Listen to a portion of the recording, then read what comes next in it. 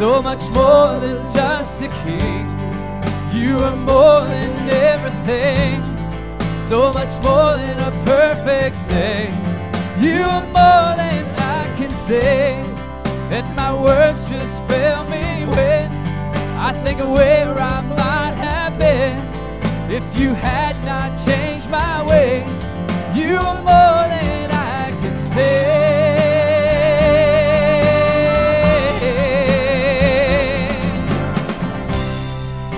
As beautiful as the sunset over the ocean, and as high as the trees growing up on the mountain, as bright as the sun shining on a summer afternoon, and as long as the memory lingers from those who live too soon.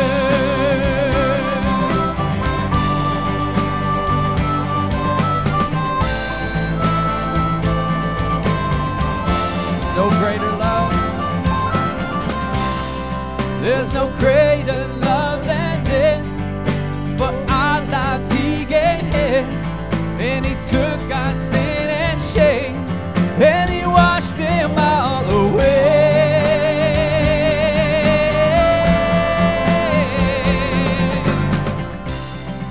As beautiful as the sunset over the ocean, and as high as the trees growing up on the mountain, as bright as the sun shining on a summer afternoon, as long as a memory lingers from those who left too soon. More than all of these, for you are so much more.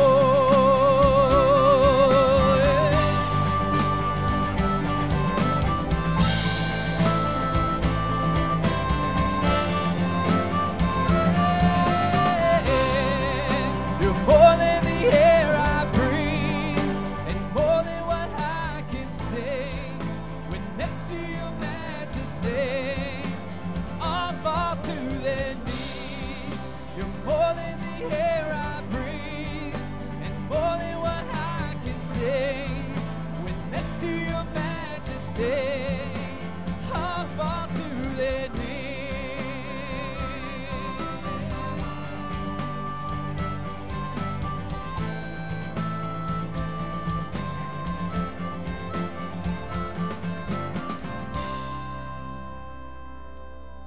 Yeah.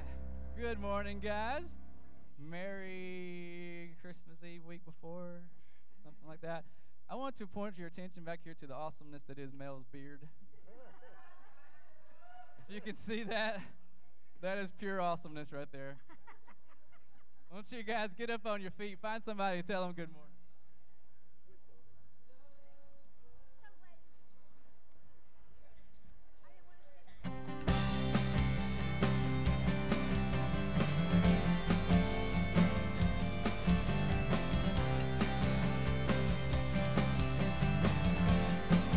Here we go.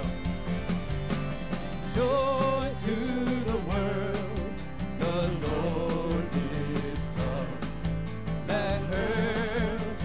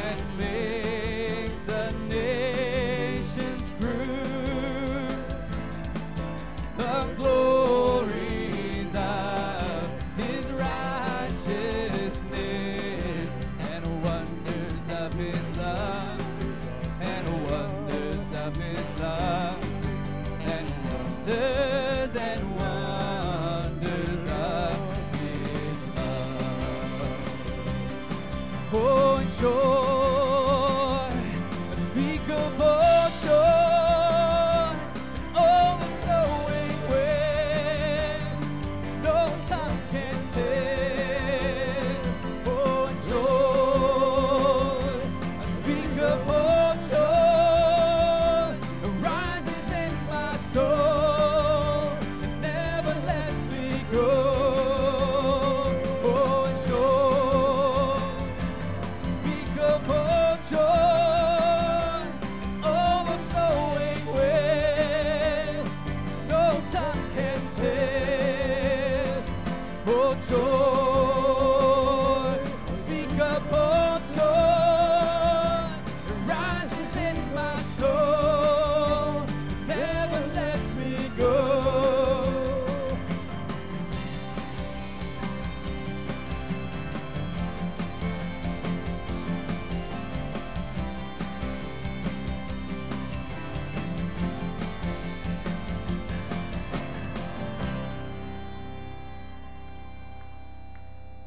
Good morning, everybody. I got to ask you a question about the first song. You Yeah. wrote that. Yeah. Well, when you wrote it, did you write that to perform or or congregational singing? I don't remember. It's more than these. Isn't that the name of it? More than all these. Because my favorite part is in the middle when you go, summer afternoon. I just love that.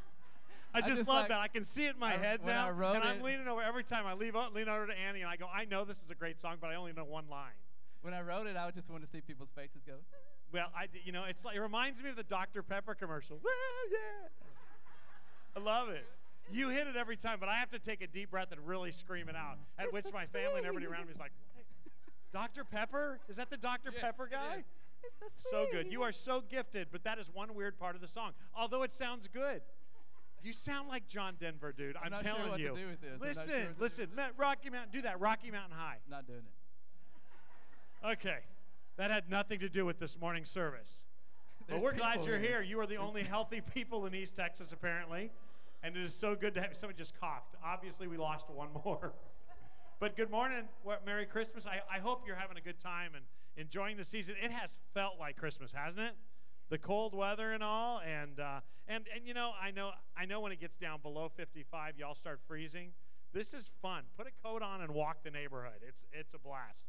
We are in the throes of our Christmas celebration. I know we got lots of people sick. Some are traveling, some are online. So I want to hit some things this week so that those who are watching or listening on the app hear what's coming up this next week. There is not going to be an adult Wednesday night Bible study or children as normal because we put on the student ministry every Wednesday before Christmas. Always put on a big shindig, and it's over at our house. And so we'll be doing that for the 6th grade through the 6th through 12th grade.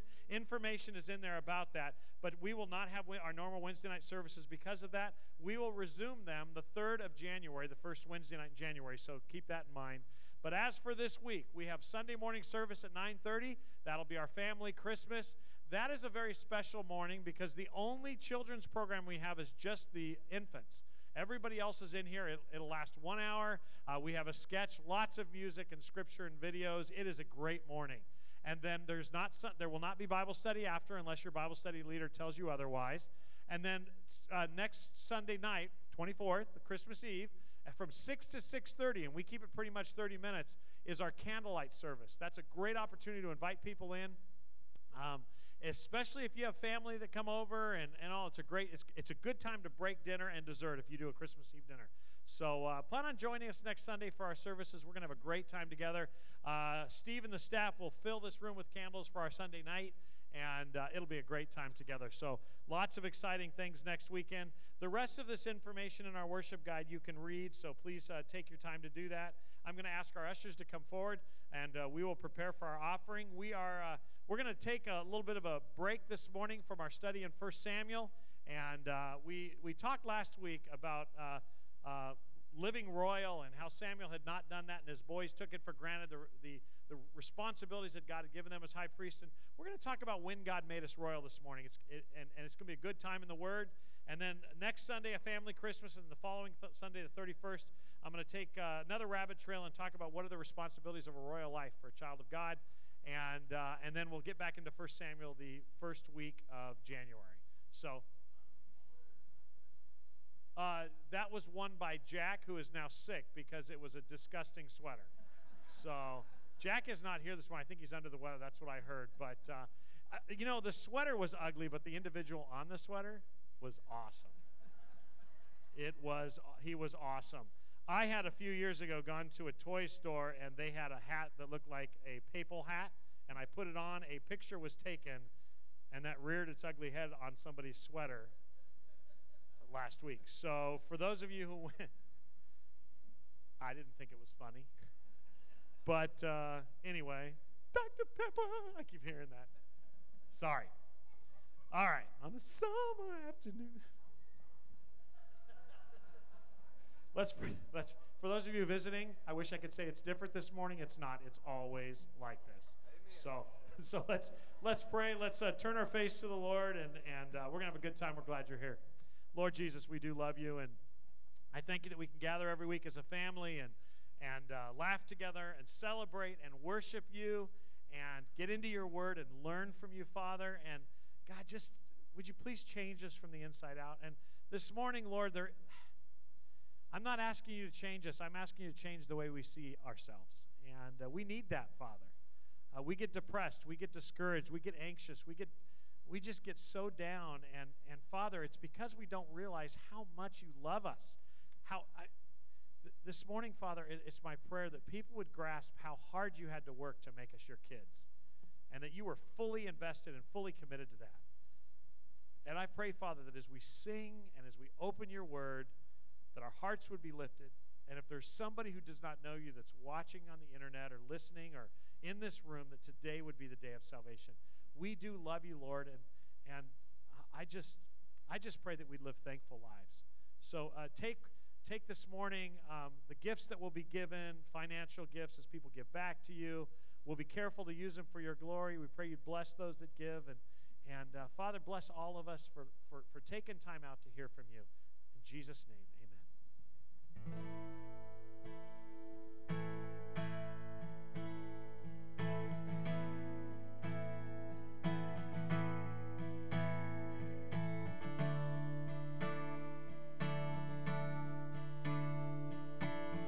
If you guys want to stand, you can worship with us. It's all that is within me cries, for you alone be glorified.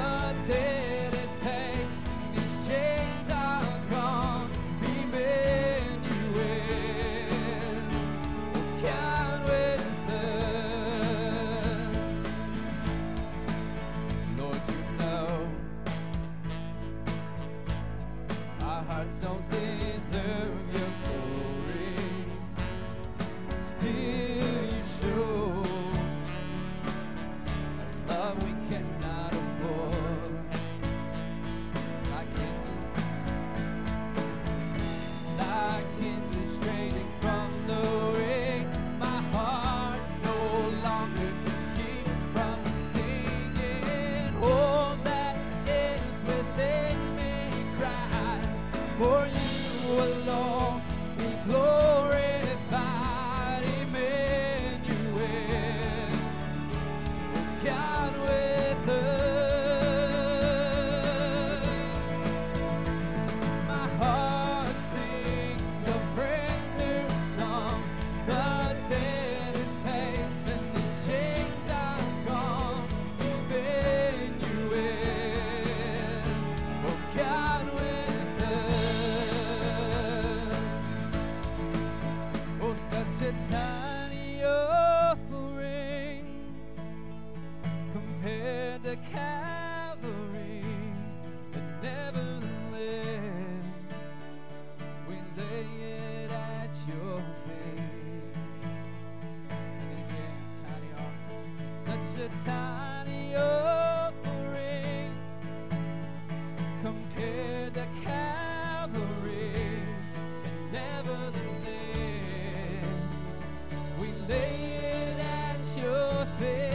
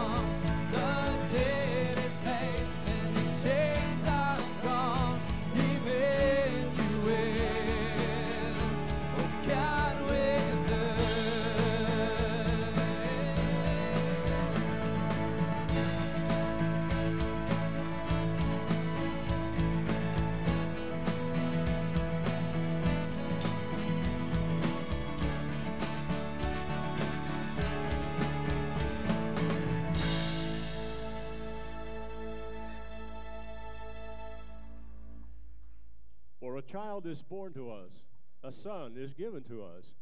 The government will rest on his shoulders, and he will be called Wonderful Counselor, Mighty God, Everlasting Father, Prince of Peace.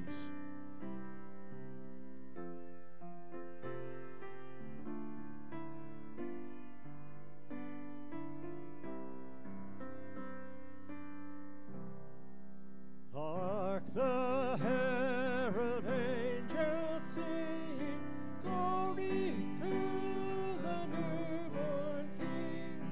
Peace on earth and mercy mild, God and sinners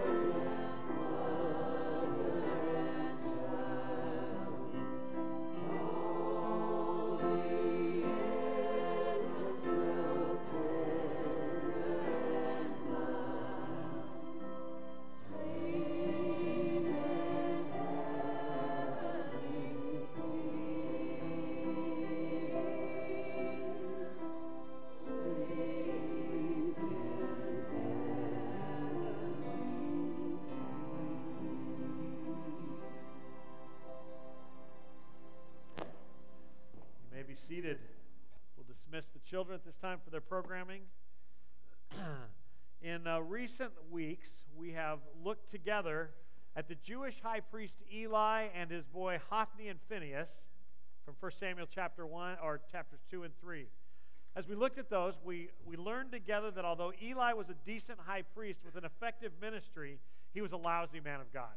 And even more so as it manifests itself in the raising of his sons. In fact, as we were together and we looked at 1 Samuel chapter 3 last week, and we saw as God promised that he was about to remove these boys, including their lineage in the future, from ever taking the position of priest or high priest again. In fact, God sent a prophet to warn him in chapter 2, and in chapter 3 of 1 Samuel, this is what God said through Samuel about Eli being replaced. 1 Samuel 3, verses 10 to 14. The Lord came and he called, as before, Samuel, Samuel, the Lord said, and Samuel replied, "Speak, your servant is listening." Then the Lord said to Samuel, "I'm about to do a shocking thing in Israel. I'm about to carry out all of my threats against Eli and his family from beginning to end. I have warned him that judgment is coming upon his family forever because his sons are blaspheming God and he hasn't disciplined them. So I have vowed that the sins of Eli and his sons will never be forgiven by sacrifices or offerings." Eli and his sons were God's chosen servants tasked with serving the King of Kings in the priest to stand between the people and their God.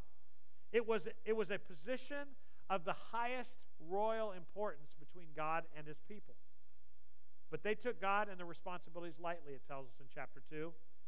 And because of that, God was removing them from their royal tasks. They loved, now, don't get me wrong, because this is really important. They loved the benefits of being royal. In fact, it tells us in chapter 2 that they had become fat off of the offerings that they had enjoyed. They lived in a great place, were taken care of without having to work outside of the tabernacle. They had enjoyed all that and become fat and old on them. But they were not faithful to the difficult tasks, to the responsibilities. And now they're being removed. And there was no earthly religious sacrifices that restore what was now being removed. And I wanted that last verse in there, verse 14 says, "So I have vowed that the sins of Eli and his sons will never be forgiven by sacrifices and offerings." There's a lot of reasons for this, but most theologians, and I mean a great majority of them, are not saying that they're going to hell. What they're saying is there's no way that their positions will be restored. They had been removed from these royal positions of priests, and we can talk about that if you're interested in that at a different time. You can even Google it because most theologians agree on that. The price for their self-centered living was going to be swift and painful, and their opportunity to repent and change and be restored was over at this point.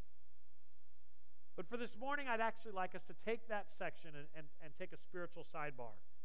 Because as we've been looking at this story, I keep getting asked a question.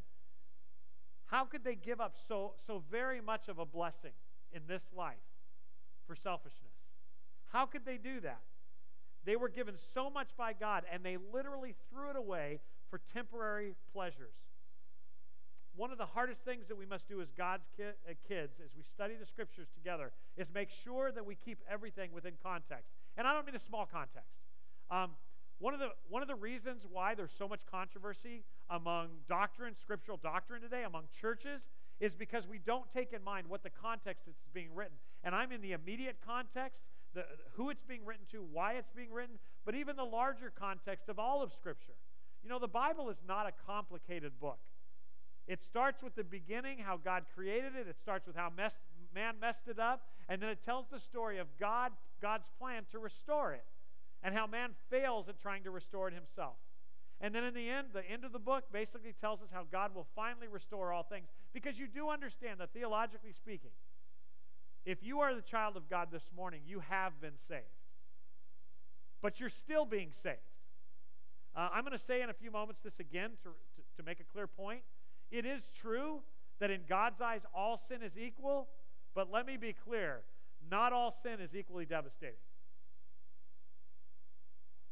A bad attitude is not nearly as damaging as adultery. Okay? Now, somebody wants to argue that point with me. We can do that at a different time. My email address is jeff@cwbc.com. But it is much more devastating to people around you and yourself. Some sins. The Scripture even addresses, though, there are sins against the body. Some things are more addictive. They're much more damaging. But you're right. In God's eyes, all sin is equal. But in the eyes of man, not all sin is equal. And it is important that you remember that. I'm going to come back to that in a second, because we've begun to actually kind of excuse, and I'm a grace guy. You know that. It's funny. For the first 11 years of my ministry, people mocked me because I was too grace-oriented, and now people think I'm legalistic. I'm not. I'm saying that salvation is through faith in Christ alone, and once you're saved, you're sealed by the Holy Spirit. He's given you as a guarantee, Ephesians 1:13 and 14 says, of your eternal inheritance coming. But you could sure mess that up. Ask Eli and Hophni and Phinehas. They were made royal, they were chosen by God, they're made royal by God's calling, and they messed it up, and they squandered it, and they're removed as a result of that. God would raise up another, and that was last week's message, wasn't it? A 12-year-old boy gets raised up, a little boy who had never heard from God. And I know I'm starting to preach last week's message, but it's really significant you understand this. God took an old man who had heard from God and knew that Eli was hearing from God. How did he know that? Because he himself had heard from God. And he replaced it with a 12-year-old boy that the passage actually said has never heard from God before. And it's God's way of saying, I don't need you, I want you. For those of you who grew up in the church being told that if you screw it up, that how will the people hear and how will it mess up? I want to make it clear. God will find another way. His task is never, ever, ever thwarted by our free will. Having said that, he invites you to participate with him. He invites us. I want you to think about that for a second. I want you to think about the fact that God doesn't need you. He wants you. And between the two, I'd rather be wanted than needed. And that's how it is. And we were, Eli and Hophni and Phinehas took that amazing experience and opportunity, clearly with hard responsibilities as well, difficulties, and they dropped the ball. And because of that, God removed them. The context, though, is that we have to understand that Eli and his boys and what they do here is exactly the same sin that got us into the spiritual mess we found ourselves at birth and we find ourselves today.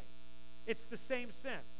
My brother and I were talking about this week, and one of the things that he likes to remind me, and for those of you who don't know my brother, he's a psychologist, and I tell him, I'm so afraid that they're going to get bored of hearing the same message over and over again. And he said, psychologists have studied and they found that you have to hear something 12 times for it to actually begin sinking in.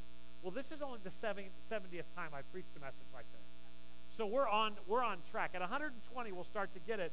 But I want to remind you how humanity got into the spiritual mess in which she finds herself. And then today, as we move through, I want you to know how it is we ended up being royals despite our spiritual dead state. Because you need to remember that this season.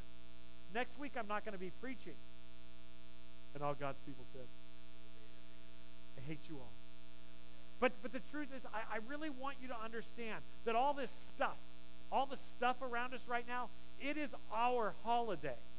No, Jesus was not born on December 25th. Quit being like that. We've hijacked the date. Yes, we use some secular things like Christmas trees, but it is our holiday where we as Christians take a time out.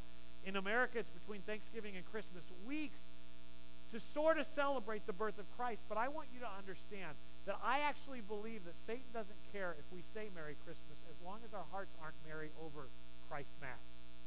The truth is, if we forget what I'm going to share with you this morning, and I think most of us don't forget it, we've heard it so many times we don't value it. This will be another busy season which we like, but we miss.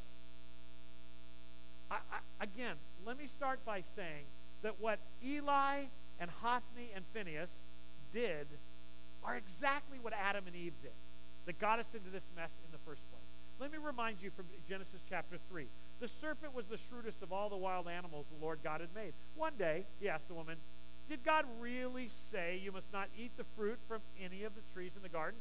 Now, somebody in this audience is wondering if I actually believe this is literal or is it illustrative. I believe it's literal. How do you know? Because this is how people are and because God said it.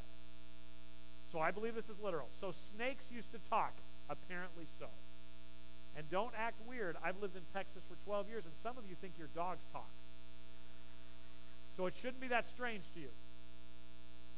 So she responds in verse 2, "Of course we may eat from the fruit of the trees in the garden," the woman replied. "It's only the fruit from the tree in the middle of the garden that we're not allowed to eat." God said, "You must not eat it or even touch it. If you do, you will die."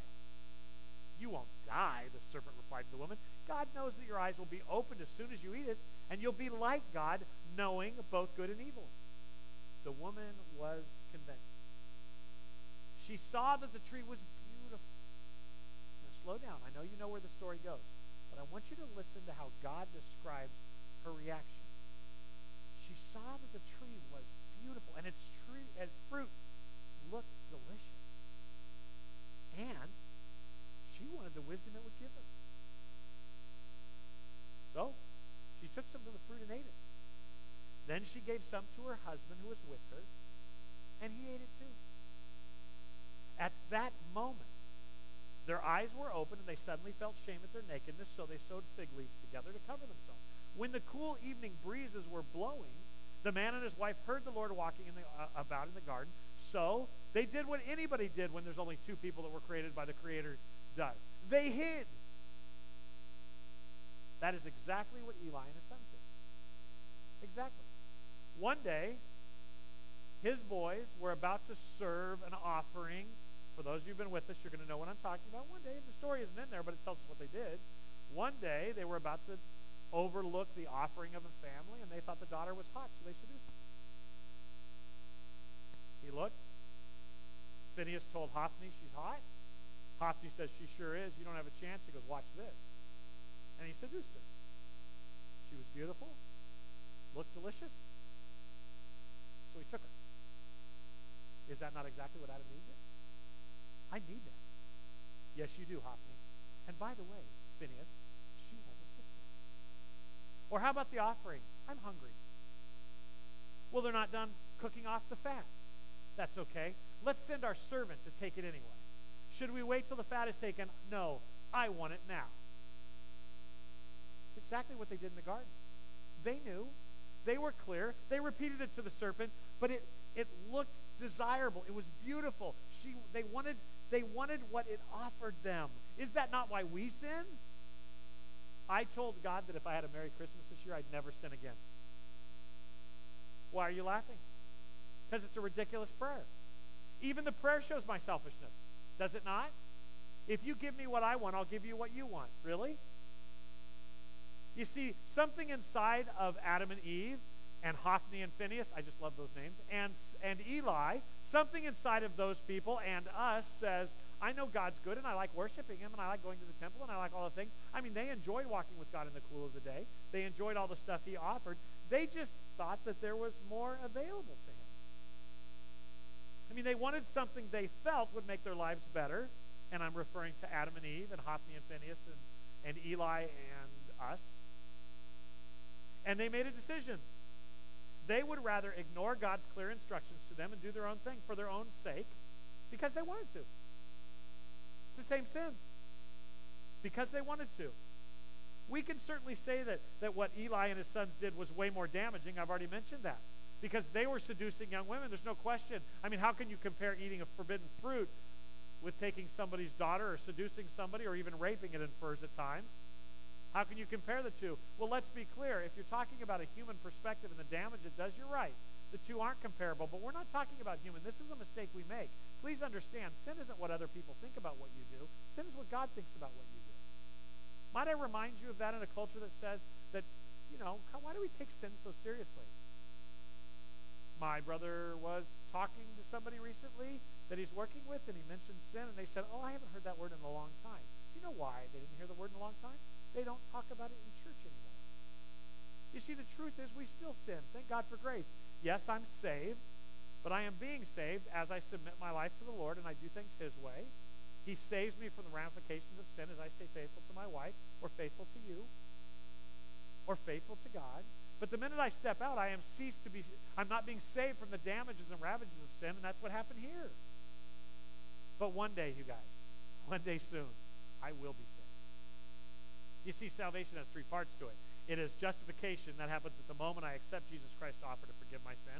Then there's sanctification, which is right now, and that's constraining myself, setting it aside, acting like a royal. We'll get into that in 2 weeks. On the 31st, I'm going to preach royal responsibilities. I mean, it's me choosing to live like a royal even if the fruit looks delicious. Choosing to live without the fruit that I think will make me wise because God said stay away from it. Knowing that one day soon I will be glorified. That's that moment. That's that moment in time when I go home and he says, well done, thou good and faithful servant. It's over. You'll never have to battle with this stuff again. We have to remember that the Christian life isn't a complete thing at the moment of salvation. It's a beginning of the complete thing. My position is secure, but my level of joy and dependence on him is really dependent on whether or not I believe in him still. Trust him. Believe that he has what's best for me. So, what happens with Adam and Eve is the same thing with what happened to Hophni and Phinehas and Eli. They wanted something they felt would make their lives better, and they made a decision. They would ignore God's clear instructions and do their own thing for their own sake because they simply wanted to. But here's the craziest part of this story. After Adam and Eve chooses to do their own thing, and I want to remind you that when Eve is talking to this lizard serpent thing, she actually explains exactly what God said to them. Don't look at it. Don't even touch it, let alone eat it, because if you do, you'll become like God, knowing good and evil. She knows the instructions. A lot of us like to say, well, God told Adam, so he's culpable more. He's culpable more because he should have been protecting his wife.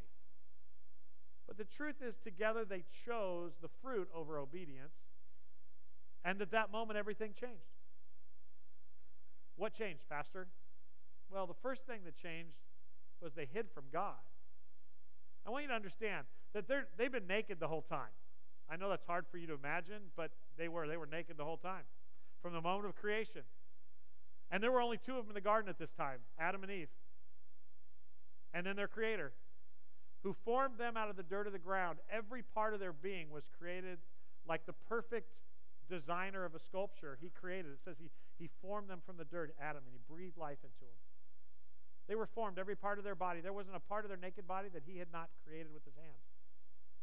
But what does sin do? It separates. They hide from him.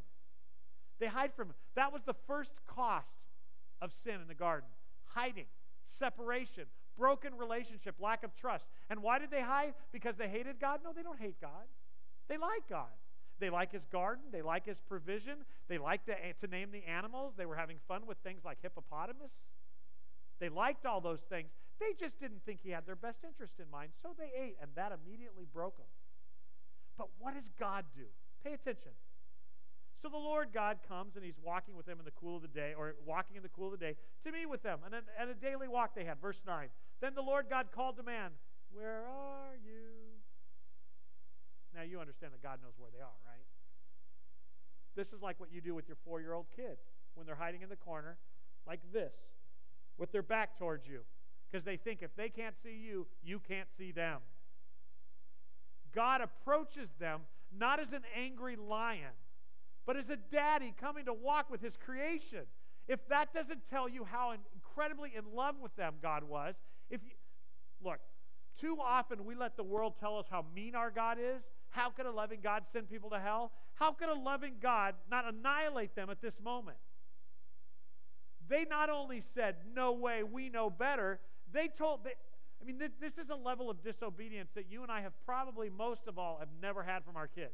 Our kids can twist the truth, they can deceive, but to actually say, God said don't eat this, or you said don't eat this, and actually go against us and steal the car or eat the cookie, that's a whole new level of rebellion. Do you know what I mean? That's absolute 180 degrees opposite of what they were told. And yet God comes still in a gentle way, and he says, where are you? And he replied, I heard you walking in the garden, so I hid. I was afraid because I was naked. I do that because I think that's what he must have sounded like. Adam excuses, well, we don't want you to see the nakedness that you created with your fingers. I don't want to get graphic, but you do realize that God formed them out of the dust of the ground, right? Every part of the man's body. Foot, toes, fingernails. I think I'll put little nails there. And then he breathed life into them. And just like in a crazy science fiction movie, man comes out of that dust thing starts walking. God knew every part of his being. But men are so silly, like 3-year-old boys who have just stolen a cookie. We didn't want you to see us naked. We were afraid. And God's response is again unbelievable. Who told you you were naked? What a great question. There's only 3 of them. 5 of them. The Trinity and then the 2 of them. I'll add that. For those who are obsessed with Trinitarianism, Zach Wilkie. 5 of them. And 3 of them formed them out of the dust of the ground. I mean, it's an incredible story, and I know I'm belaboring it. You're like, it's going to take 6 weeks to get through this. But I want you to understand just how gentle and patient God was. God wasn't patient and gentle like a daddy. He was gentle and patient like a great-grandmother. Oh, sweetie, you shouldn't have done that. He approaches them in this incredibly gentle way. Who told you you were naked? The Lord God asked. Have you eaten from the tree whose fruit I commanded you not to eat? Now, everybody reads that angry, but I don't think God is angry. I think God is not even taking a survey. I think he knows. He's doing exactly what you do when your kid steals a cookie. Did you eat that cookie I told you not to eat? Now, if your attitude is, did you eat that cookie I told you not to eat? You're in for a long parenting trip. But because you love your kids, I kind of expected you. Just to be clear, God didn't create sin, but he expected us to sin.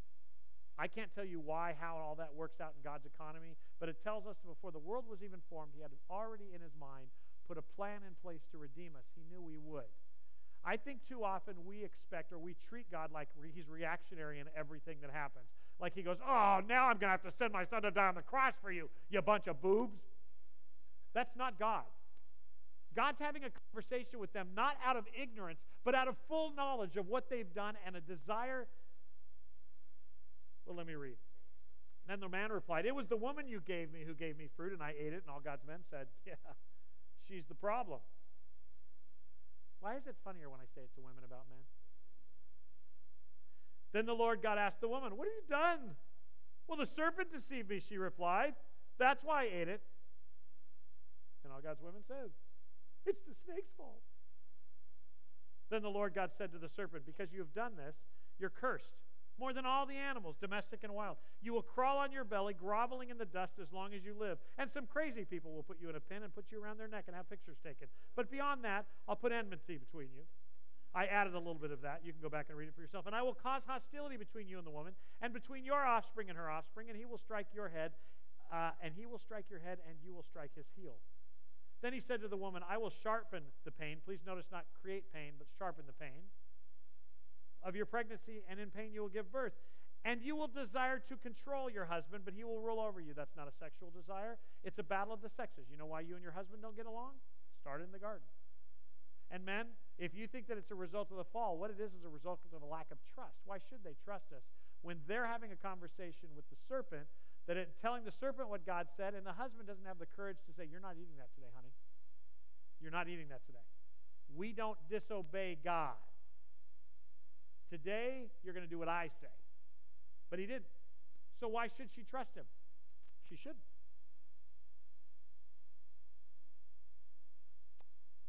Verse 17, and to the man he said, since you have listened to your wife and ate from the tree, whose fruit I commanded you not eat, the ground is cursed because of you. All of your life you will struggle to scratch a living from it. As you do your budget for the end of the year, now you know why the two don't marry well. It will grow thorns and thistles for you, though you eat of its grains. By the sweat of your brow will you have food to eat until you return to the ground from which you were made. For you were made from the dust, and to dust you will return. Code, you're going to die, dude. You're going to die. Then the man, Adam, named his wife Eve, because she would be the mother of all who live. And the Lord God made clothing from animal skins for Adam and his wife. So let me jump through this real quick, because I want to take you to where I really want to get to today. God went looking for them, knowing that they had disobeyed. Why? Because he wanted to cover and atone for this sin while they waited for him to take care of the real problem. At the end of this story, God actually kills an animal, and he covers. The word in Hebrew is atone for. He covers their nakedness, because that was their initial feeling problem. God even takes care of our feeling problems. the manifestation of our disobedience. The real problem with this now was that God and man were at war. They weren't together anymore. They weren't family. That family role had been broken by men rejecting God. But then there was a physiological ramification of it, and that was nakedness. And so Victoria's Secret is created by the death of an animal. We all know that a little bit of coverage is better than no coverage at all. It's just how it is. Why? Because when you're completely naked, you are vulnerable. Very, very vulnerable. And I want you to know, Christian brothers and sisters, that Satan has a vested interest in you not sharing your sins with your spouse. Why? Because you're not sure if they'll use them against you in the next fight. You see, the reality is that God gave you your spouse to help you become more Christ-like as you become vulnerable and stand naked before each other. But I would say that most Christian marriages I counsel have a problem because both couples are lying to each other. They're still covering themselves with fig leaves of lies to make themselves look better. And when one sins, they don't take responsibility any more than Adam and Eve did. They just blame the other person. Well, if you weren't such a jerk, I wouldn't have to find another girlfriend in the first place. It may be true that she's a jerk, but it doesn't give you the right to break your vows, right? But we do excuse each other. You see, the thing is that at the end of the day, even in the church, we have this belief that we deserve happy joy or happy, good feeling, warmth all the time. And I got news for you. That was never found in Scripture. This is a difficult war that we're in. Difficult. And we have to trust that God has a plan that's better for us. But we really don't trust God. We know Him too well to trust Him. Because sometimes God doesn't do what His kids want Him to do. He allows us to be burned at the stake or sawed in half. If you read Hebrews 11, sometimes He allows us to get cancer. Actually, the death rate of Christians is the same as the world. Did you know that? And it doesn't matter if you're 90 or 19, it's always untimely.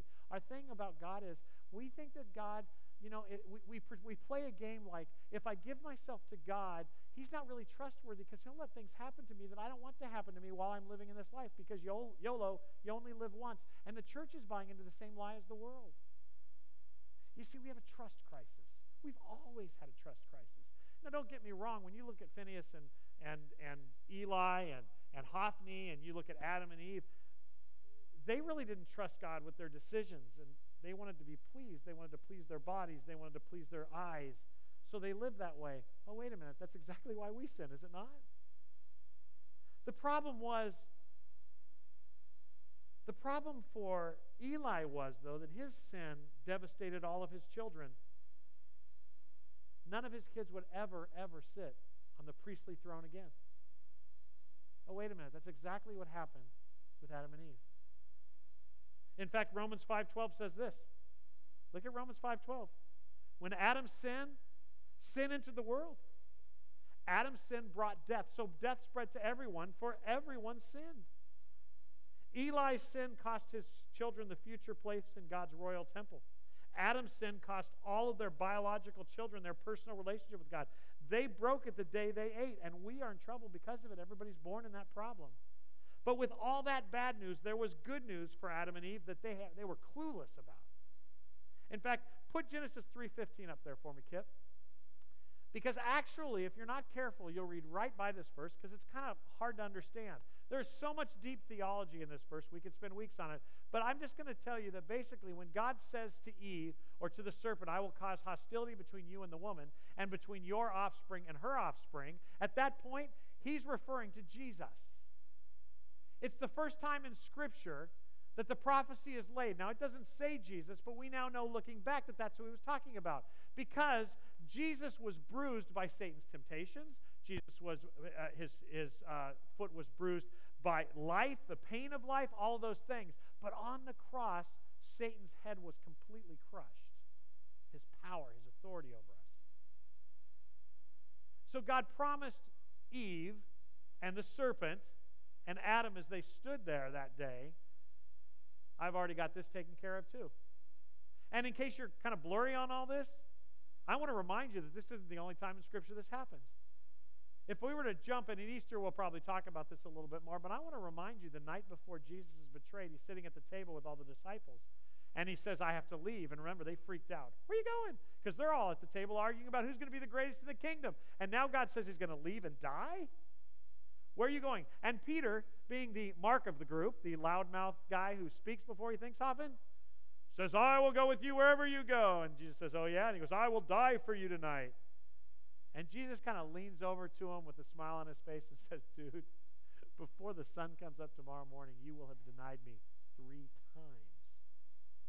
I will never do that. Oh yeah, you will. Yeah, you will. But don't worry, Peter. I'll see you in a week in Galilee, and I will have taken care of that. Go read it. It's one of the coolest stories in the New Testament. He actually tells Peter that he's going to take care of it. And when you see me, you're going to see me later in Galilee, and it's going to all have been taken care of. Because Jesus knew before he died that Peter would sin, and he will already have forgiven that sin on the cross that takes place hours after Peter denies him, before they even get a chance to get back together. That's how good God is. If you're not getting the under message of this, it's that God wants so bad to have a relationship with you. He's going to plan it before we sin. He's going to plan it while we sin. He's going to take care of it after we sin, and he's never, ever going to divert from it. His plan is to, well, actually, you know what his plan is? John 3:16a. I want you to read that with me. It's out of King James, so you'll remember it. For God so loved the world that he gave his own begotten Son. Can we do that again? For God so loved the world that he gave his only begotten Son. Stop. Forget the rest. Take a deep breath. What's that say? He loves us. Merry Christmas. Merry Christmas. Merry Christmas. That's what this is about. This is about God loving the world so much that he didn't have to do this, but he was committed to it. The same God that should have just destroyed the garden, should have just destroyed these people and started over, doesn't destroy them and start over. In fact, he goes and chases them. Do you see the chasing in Genesis chapter 3? It's God going, where are you guys? We're in the bushes. Why? Because we're naked. Who told you we're naked? I mean, God has a play in 3 acts in Genesis chapter 3 so he can get them to the point where he says, don't worry. Hey, serpent, you may win this war today, but you are going to lose this battle. That's, by the way, what he's saying in that text. You may win a few, but you're going to lose the important one. And this is that. God so loved the world that he gave his only begotten Son. God did not merely send Jesus, though, just to hang out. I fear that we have heard this verse so often that it doesn't move us anymore. It doesn't move me. I mean, this verse actually says that God loved the world, all of us, red and yellow, black and white. Remember that song? He means it. That's right. Red and yellow, black and white, rich and poor, of every political and sin persuasion.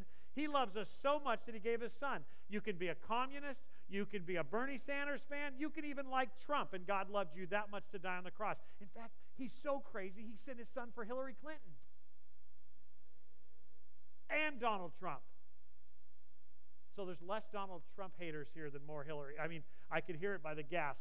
Those of you who don't like Hillary laughed when I said Hillary, and those of you who don't like Trump went, oh, I better not say that too loud.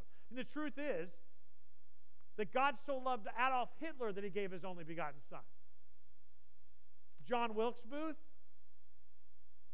General Lee, even the Custer dude. He loved them so much, he gave his Son for them. Whether they receive it or not is up to them. But the fact is, God loves them. God loved Adam and Eve. God loved Hophni and Phinehas. He loves the world. And what good would giving us a Son do? I mean, this is a fair question. Okay, so he gave us a Son born. Isn't that nice? What good does that do? Fortunately, we have the answer for that too, and that's Ephesians 1:5. God decided in advance. Okay, pause. You know this. You know where I'm going. But would you just take a breath, because I want to make it clear that as effective as Billy Graham and other evangelists has been, the reason God sent Jesus is not to keep you out of hell. That's a side product. This is the reason that God sent Jesus. This is the reason that Christmas took place. God decided in advance to adopt us into his own family by bringing us to himself through Jesus Christ. Why? Because that's what he wanted to do, and it gave him great pleasure. There's only one creation in all creation is not a creation. There's only one in all of eternity, one person that has the right to please himself, and that's Jehovah God. And do you know what pleases him? To redeem Adam and Eve. He high-fived himself. And to save you. To save you. Some of you last night look at porn. Some of you yesterday were with your girlfriend that you're not married to. Some of you last night were hating on your husband. Some of you yesterday did stuff that nobody knows but you and the person you did it with, or you in the deep places of your heart. And I'm here to tell you that he came out this morning and said, "Where are you?" Oh, he can't be talking to me. He hates me. He doesn't hate you. He's still chasing you. Every scripture you read throughout the scriptures, yes, God disciplines those who are his children, but he chastens those whom he loves, and he loves the whole world, we just learned.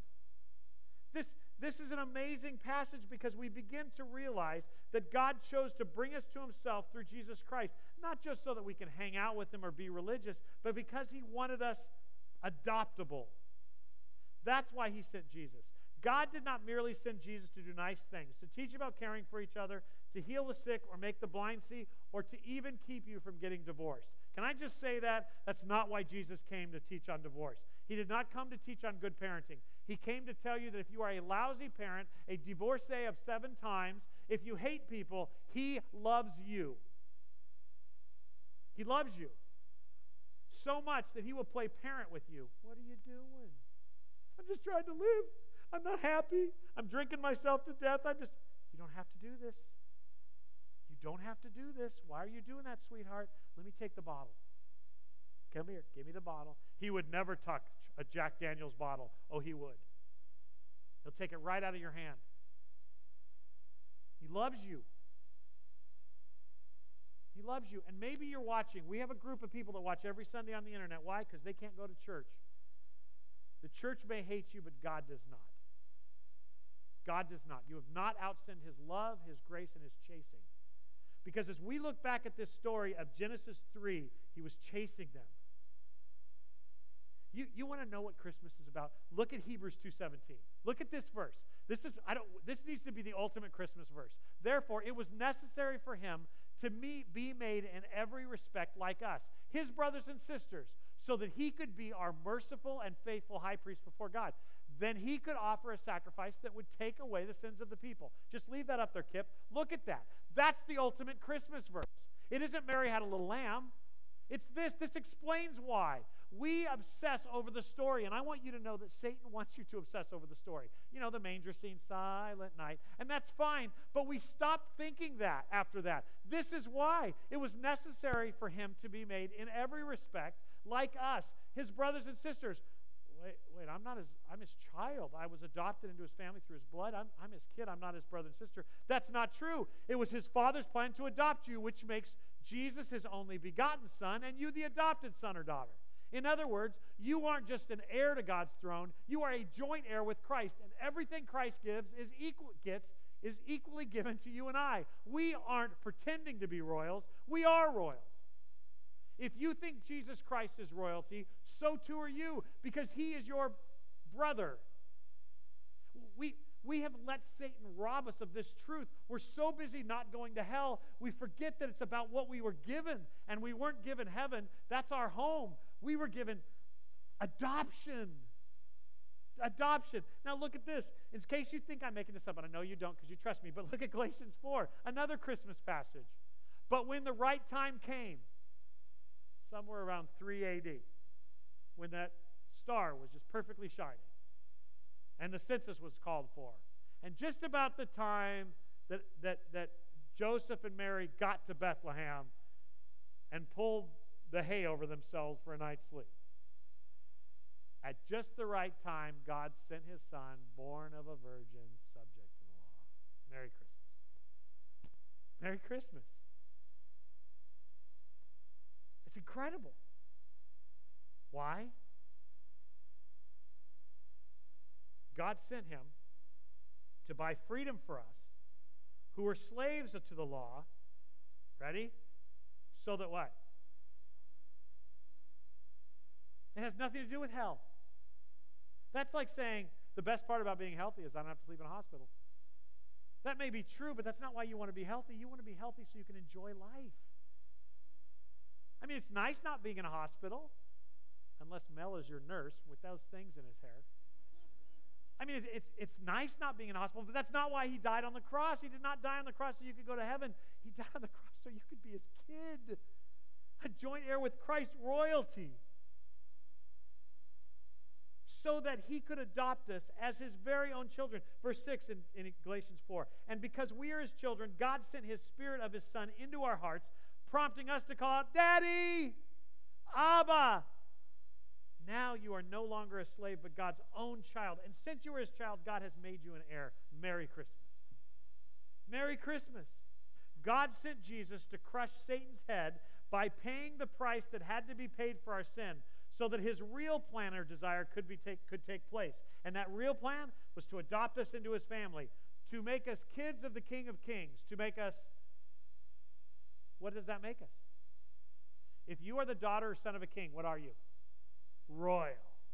In every aspect. It's not a metaphor. It's not an example. It's not an illustration. It's not to make you feel better about yourself. It is a fact. In fact, the fact that you're royal is going to be a real challenge to your life. Because most of us don't want to be royalty. Most of us want to be Margaret. About 8 of you have watched The Crown.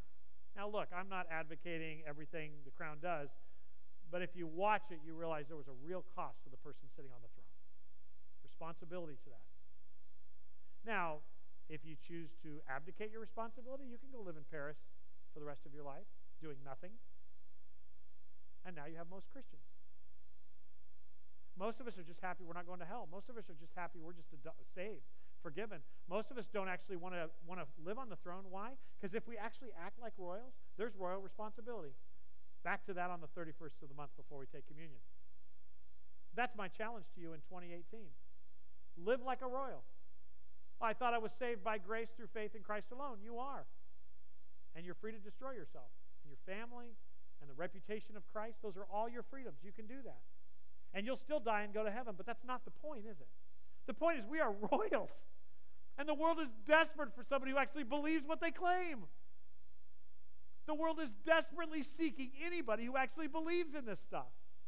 You know, the problem with Christmas is that the day after Christmas, you've got to pay the Christmas bills. The problem with Christmas is that you may be really depressed and having a difficult time, but for a few days, maybe a few weeks, we feel really good about it. And then all of a sudden, when Christmas is over, we go back into our depression. And I'm here to tell you that if you understand what Christmas is about and you embrace it, it changes how you view Christmas. Christmas isn't about, and I know, and I love these things too, but Christmas isn't just about shopping and food and celebrating stuff and people. There's a place for that, and I think it's a valuable place in society for our culture that's so filled with hate to slow down for 1 month and be nice to each other. I think that's very valuable. But as children of God who are royals, we get to finish the sentence. But in order to finish the sentence, let me tell you why Jesus Christ brings peace on earth. We've got to know it for ourselves and believe it. We've got to believe this stuff. Well, I do believe it.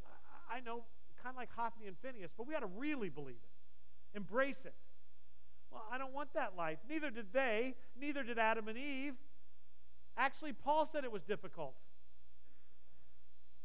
But we are the royal children of God. And look, this thing we're in the midst of celebrating right now, it's just the beginning of God's physical manifestation of enacting a scheme that he had planned before the world was even formed. It's the physical manifestation of it starting. Galatians 4, I just read to you, when that right time came, God had a calendar, and it was perfectly set in action. And Jesus was born so that he could adopt us, according to Galatians 4. When we get frustrated and distracted this season over long lines or money or party schedules or what to do with the Christmas fairy tales with our children, and we do give Jesus a few minutes of our time, we're missing the bigness of what happened there on that night back in the day. Let me remind you from Scripture, Matthew chapter 1. Joseph, the son of David, the angel said, "Do not be afraid to take Mary as your wife, for the child that is already within her was conceived by the Holy Spirit, and she will have a son, and you are to name him Jesus." That's how we say it. They would have said Yeshua, which Hebrew means salvation.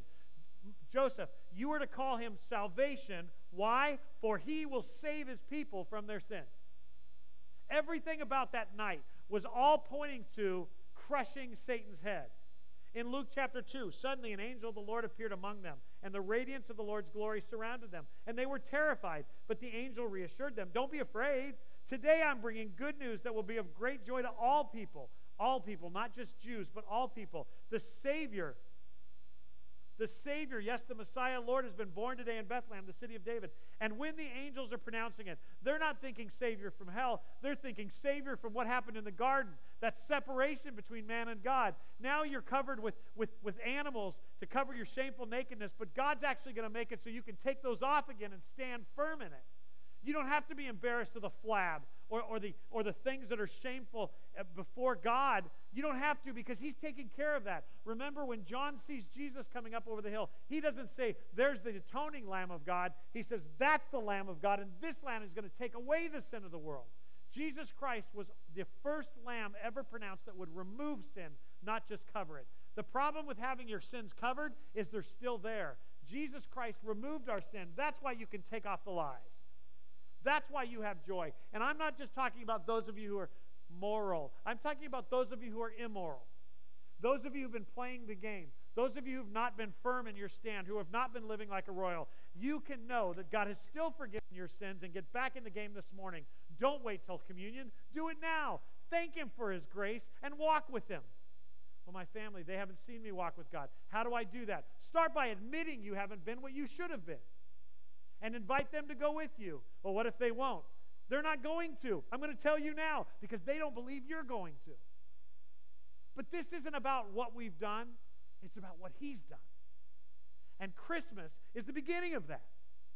It's the beginning of God's promise fulfillment to us. And why does it matter? Listen to me. I want to tell you, I want to show you why it matters that God sent His Son to adopt us. Why we are not just people doomed for judgment. Romans chapter 8. It's going to be on the screen. Just listen to it. So you have not received a spirit that makes you fearful slaves. This is why being a royal matters. Instead, you received God's Spirit when He adopted you as His own children, making you royal. Now we call Him Abba, or Father, for the Spirit joins with our spirit to affirm that we're God's children. And since we're His children, we are His heirs. In fact, together with Christ, we are heirs of God's glory.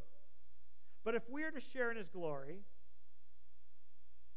I need music behind me. Dun, dun, dun. What's the next line? I don't want to suffer. Newsflash.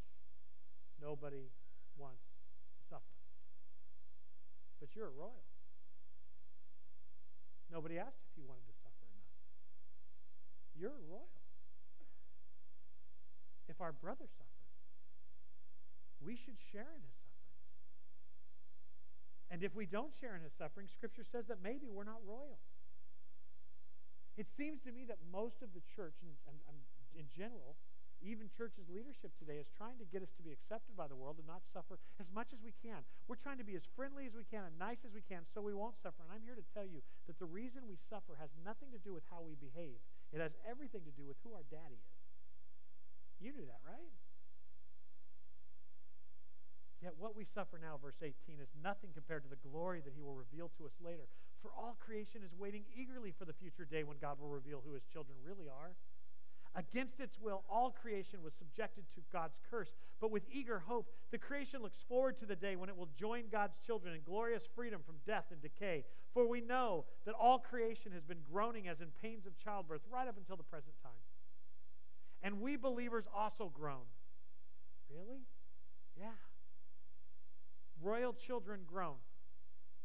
Even though we have the Holy Spirit within us as a foretaste of future glory. For we long for our bodies to be released from sin and suffering. We too, sin and suffering.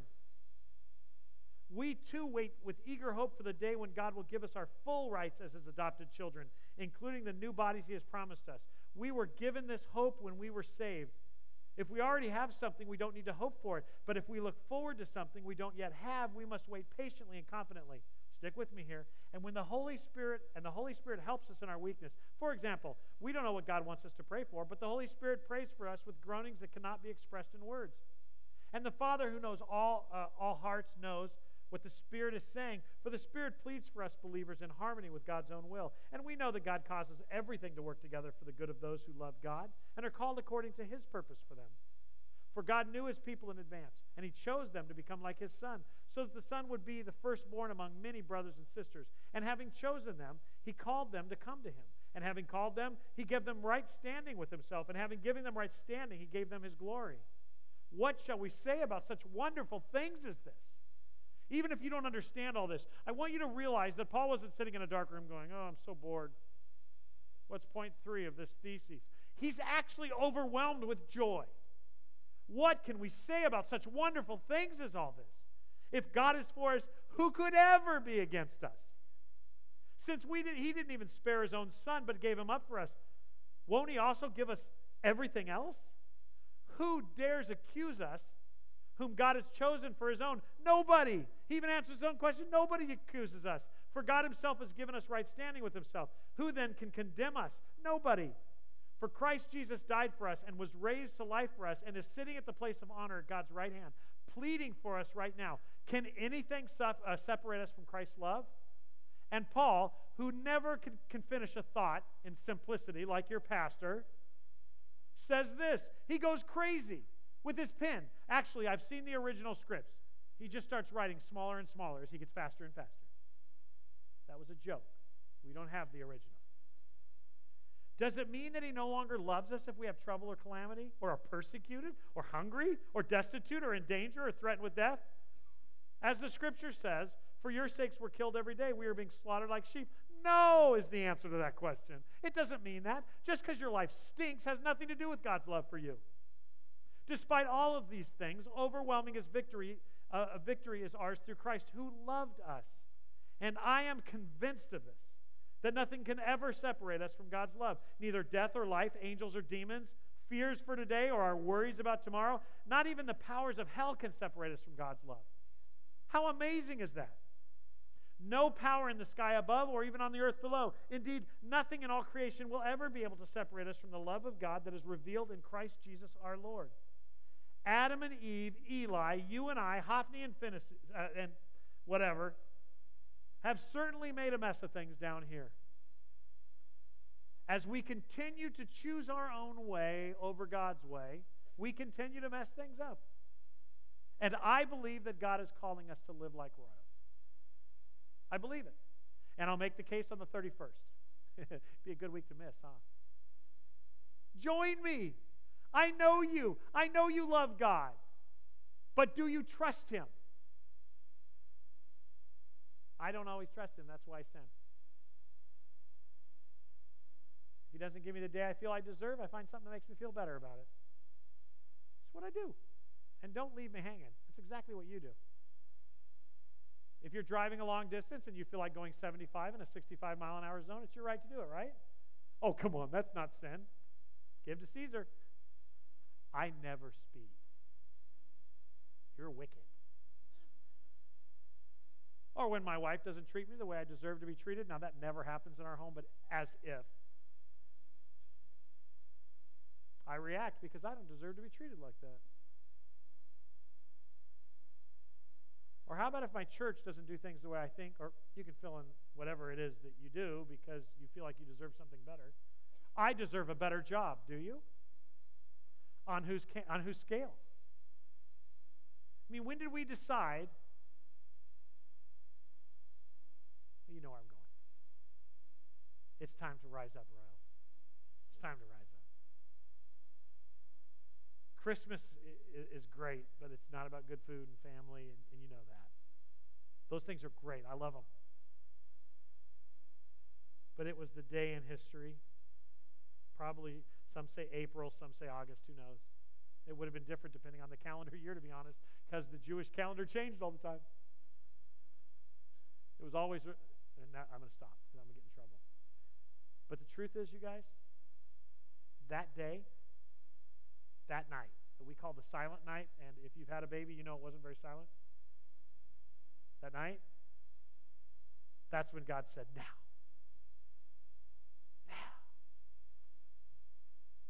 Go get him, Jesus. Make him adoptable. And that, my friends, is why the angels were screaming. It wasn't because he wanted people to go run to the manger. He wanted them to know that God had kept his promise. And they were, for the next 33 years, going to watch him make them adoptable. That's how you and I became royal. For God so loved the world, he gave his only begotten Son. This Christmas, don't forget, this was the beginning of that plan and promise being kept for you and for me. And if you are not royal, if you have never accepted Jesus Christ's offer to forgive your sin, let me add this, that on that cross enough blood was shed for you to join us. It will be a difficult life. You will be giving up rights to control your life. But you will be adopted by the King of Kings into his family business, his family plan, and you will become a joint heir with Christ for eternity. Why in the world would you reject that? It doesn't make any sense. All who call upon the name of the Lord will be saved. Do you know why we give Christmas gifts at Christmas? Because God gave us the ultimate gift, Jesus Christ. Adoption. Lord Jesus, I pray that your Holy Spirit would convict those who are not your kids, and you are calling to yourself this morning. May they cry out to you and accept your offer to forgive them, the ultimate Christmas gift. And for the rest of us, Father, please protect us from missing the point. I know that Satan doesn't care that we're religious, but he does care that we don't really think about what happened that day.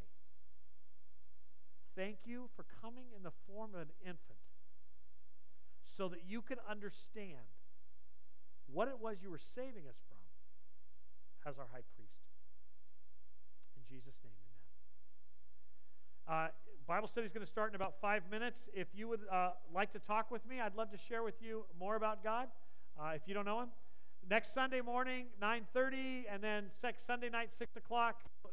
Have a great week, everybody.